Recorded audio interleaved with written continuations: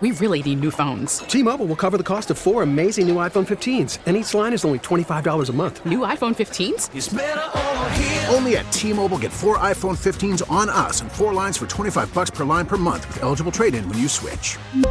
Minimum of 4 lines for $25 per line per month with autopay discount using debit or bank account. $5 more per line without autopay, plus taxes and fees. Phone fee at 24 monthly bill credits for well-qualified customers. Contact us before canceling account to continue bill credits or credit stop and balance on required finance agreement due. $35 per line connection charge applies. See T-Mobile.com. We get it. Attention spans just aren't what they used to be. Heads in social media and eyes on Netflix. But what do people do with their ears? Well, for one, they're listening to audio. Americans spend 4.4 hours with audio every day. Oh, and you want the proof? Well, you just sat through this ad that's now approaching 30 seconds. What could you say to a potential customer in 30 seconds? Let Odyssey put together a media plan tailor-made for your unique marketing needs. Advertise with Odyssey. Visit ads.odyssey.com.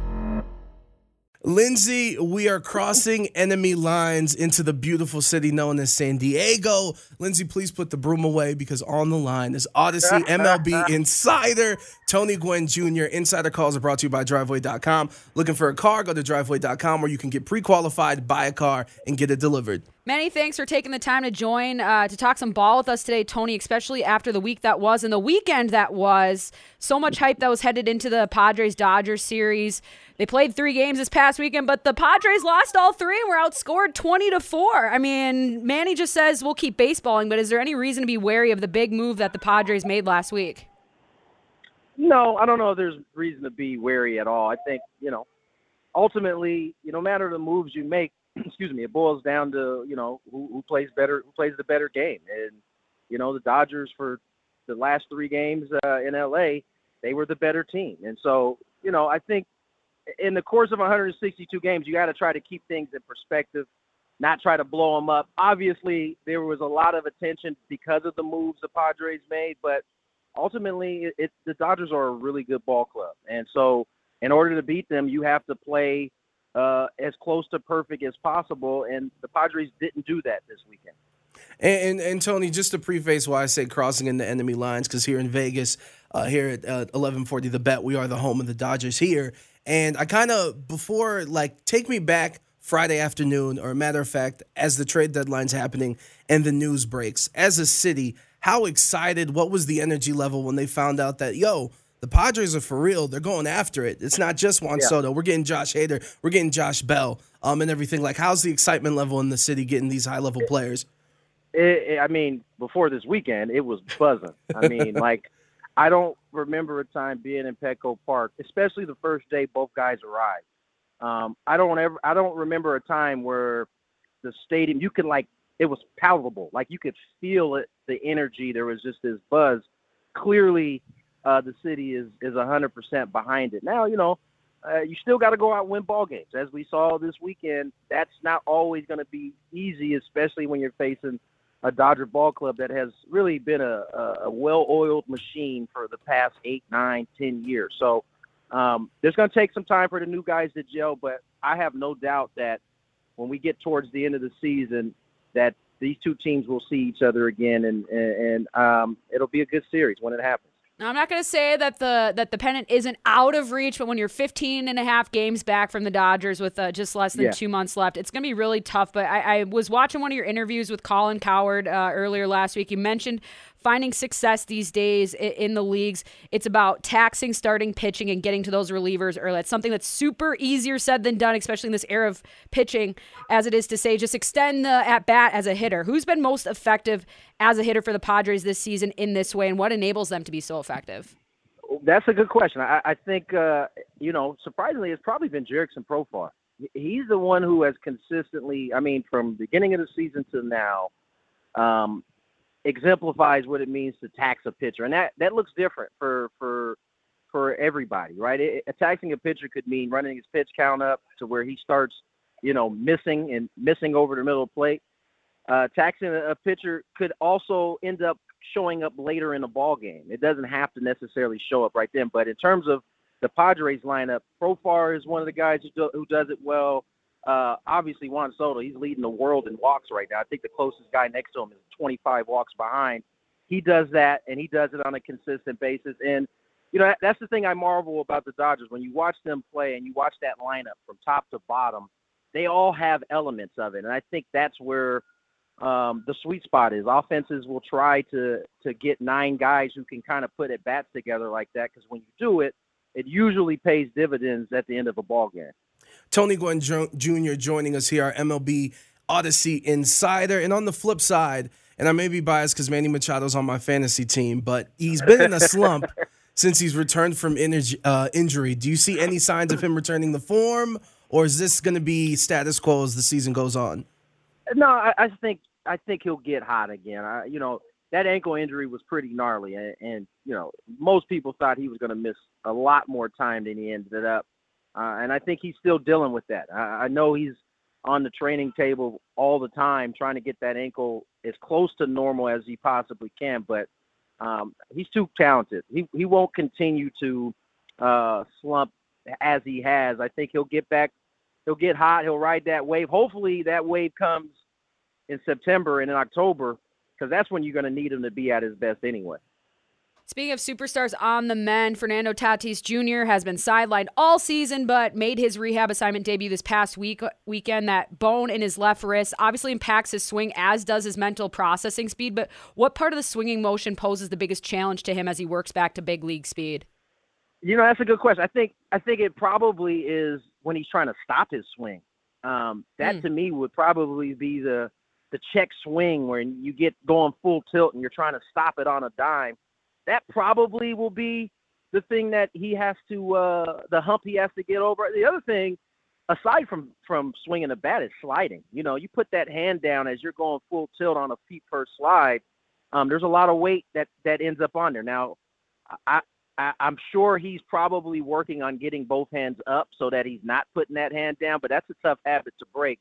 I think that's why these rehab games are so important, is so that you get over the swing hurdle, but there are so many other elements to his game, especially as hard as he plays, that I think the sliding, the diving, I think those are elements he's going to have to get over. And it sounds like through the first 2 days, it's gone good.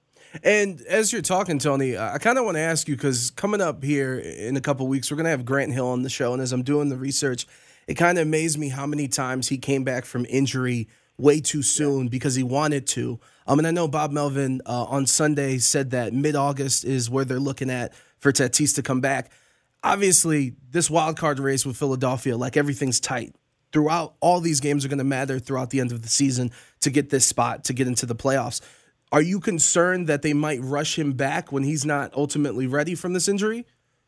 I'm actually not, because they took their time even allowing him to swing the bat. Like, I was so tired of talking about bone scans. When's his next? Because he had to cross this certain hurdle. Finally, he got to that point. He was swinging off the tee. And so I think the Padres have been overly cautious when it comes to Fernando and his wrist for that reason, because it's an injury that can have a lasting impact if you don't take care of it the right way. So I'm actually pretty comfortable with how the Padres have handled it. And I think more importantly, Fernando's comfortable with it. Those consequences and those actions always tend to come back and bite you in the butt when you don't expect it, if you don't take care of your business when you need to. And that could be probably said about the Aaron Judge contract negotiation. That's not really going on with the Yankees right now. They've been embroiled in those extension talks for months. He bet on himself and has taken down the house this year, and he could very well be in a different uniform by next season. Would it be disastrous for baseball if he were to play elsewhere? Because I think there is irreparable damage to the Yankee brand. But what do I care about them for? Yeah, I don't know that a lot of people would care as much as you are right now in terms of irreparable damage to them. I don't see that being a situation that hurts their reputation. I mean, the Yankees have You let the Yankee Derek forever. Jeter of his generation walk away? Go to the You don't think Royals. that's a bad idea considering they haven't won a championship since 2009? First, as good as Judge has been, he is certainly not the Derek Jeter for the Yankees. I mean, it's a different ballgame. First of all, Derek Jeter, I don't know, he very rarely missed any time. And so it was easy to rely on him. Kind of overrated too, right? Yeah. Right, Tony? Tony, real quick. You are not getting me to say Derek Jeter's overrated. Real quick. All I'm saying is if he was on the Royals, he ain't getting a 10-part documentary on ESPN. That's all I'm saying. Continue, though, sir. Thank you for the time. Thank you for joining us. I'm sorry. Sorry to interrupt. I just needed to say that. I'm sorry. Listen, Esler. Derek Jeter is Derek Jeter, yes, partly because he played for the Yankees, but Derek Jeter's Derek Jeter because of what he did in October. That's why he gets the notoriety that he gets. And then everything else on top of that is just icing. So Derek Jeter is a Hall of Famer, and no one can take that away from him. I don't care if he played for the Yankees. I don't care if he played for the Royals. If the Royals were getting to the postseason and he was doing the things that he was doing, he'd have a 10-part series as well. I know people would like to try to dog my man DJ, but he deserves all the accolades he's got. How do you feel about Omar Vizquel, though? I mean, one of the best defensive shortstops to ever thank you. grace the field. I'm sorry, I'm from Cleveland, Tony. Both things can be true. Both things can be true. What am I going to ask him about Nick Punto next? We go with the Minnesota Twins fandom where he's better too defensively. Come on. I know Nick Punto very well, a.k.a. the Shredder. He's a good guy. Yeah, that guy, he was amazing in the field, and you need an at-bat, he was not the person that I would call. But we love him just the same. And real quick, two big pictures with the Padres. 13-game stretch that's about to start tonight against sub-500 teams. Obviously, like I said earlier, the Padres battling with the Phillies for that wild card spot.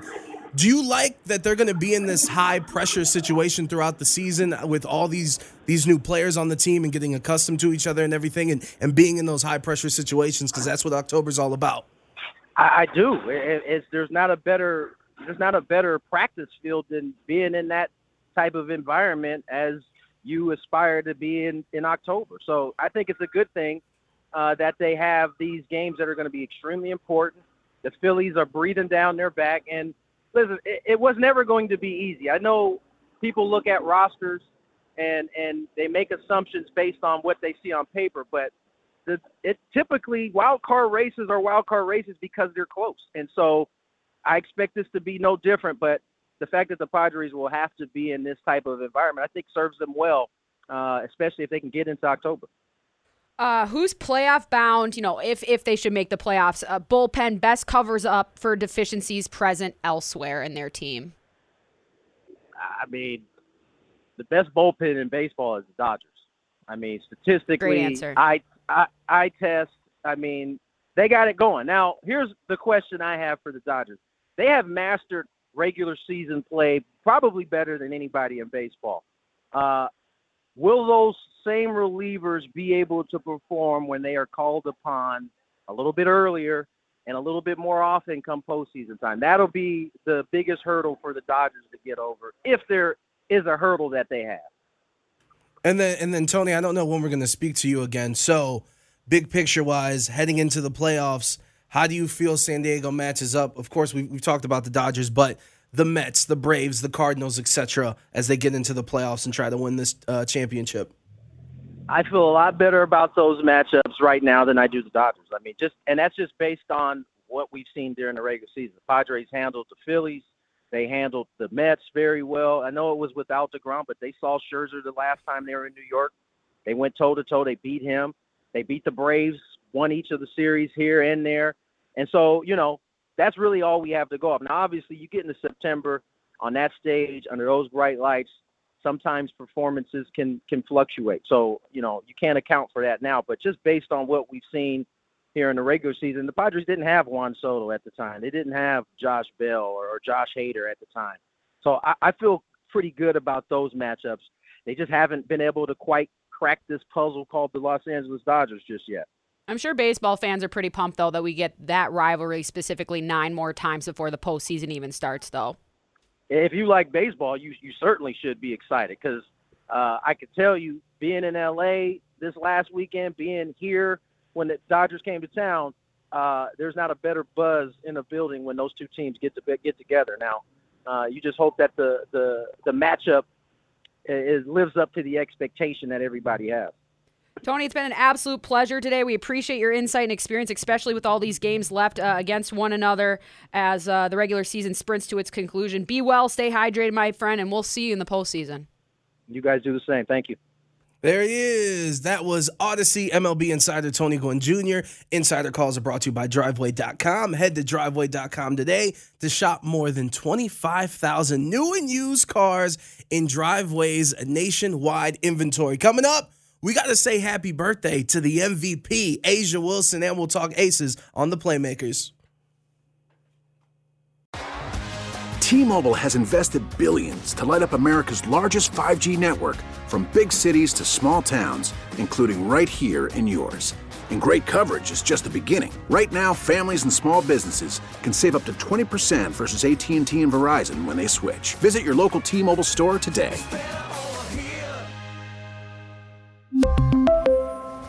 Plan savings with 3 lines of T-Mobile Essentials versus comparable available plans. Plan features and taxes and fees may vary.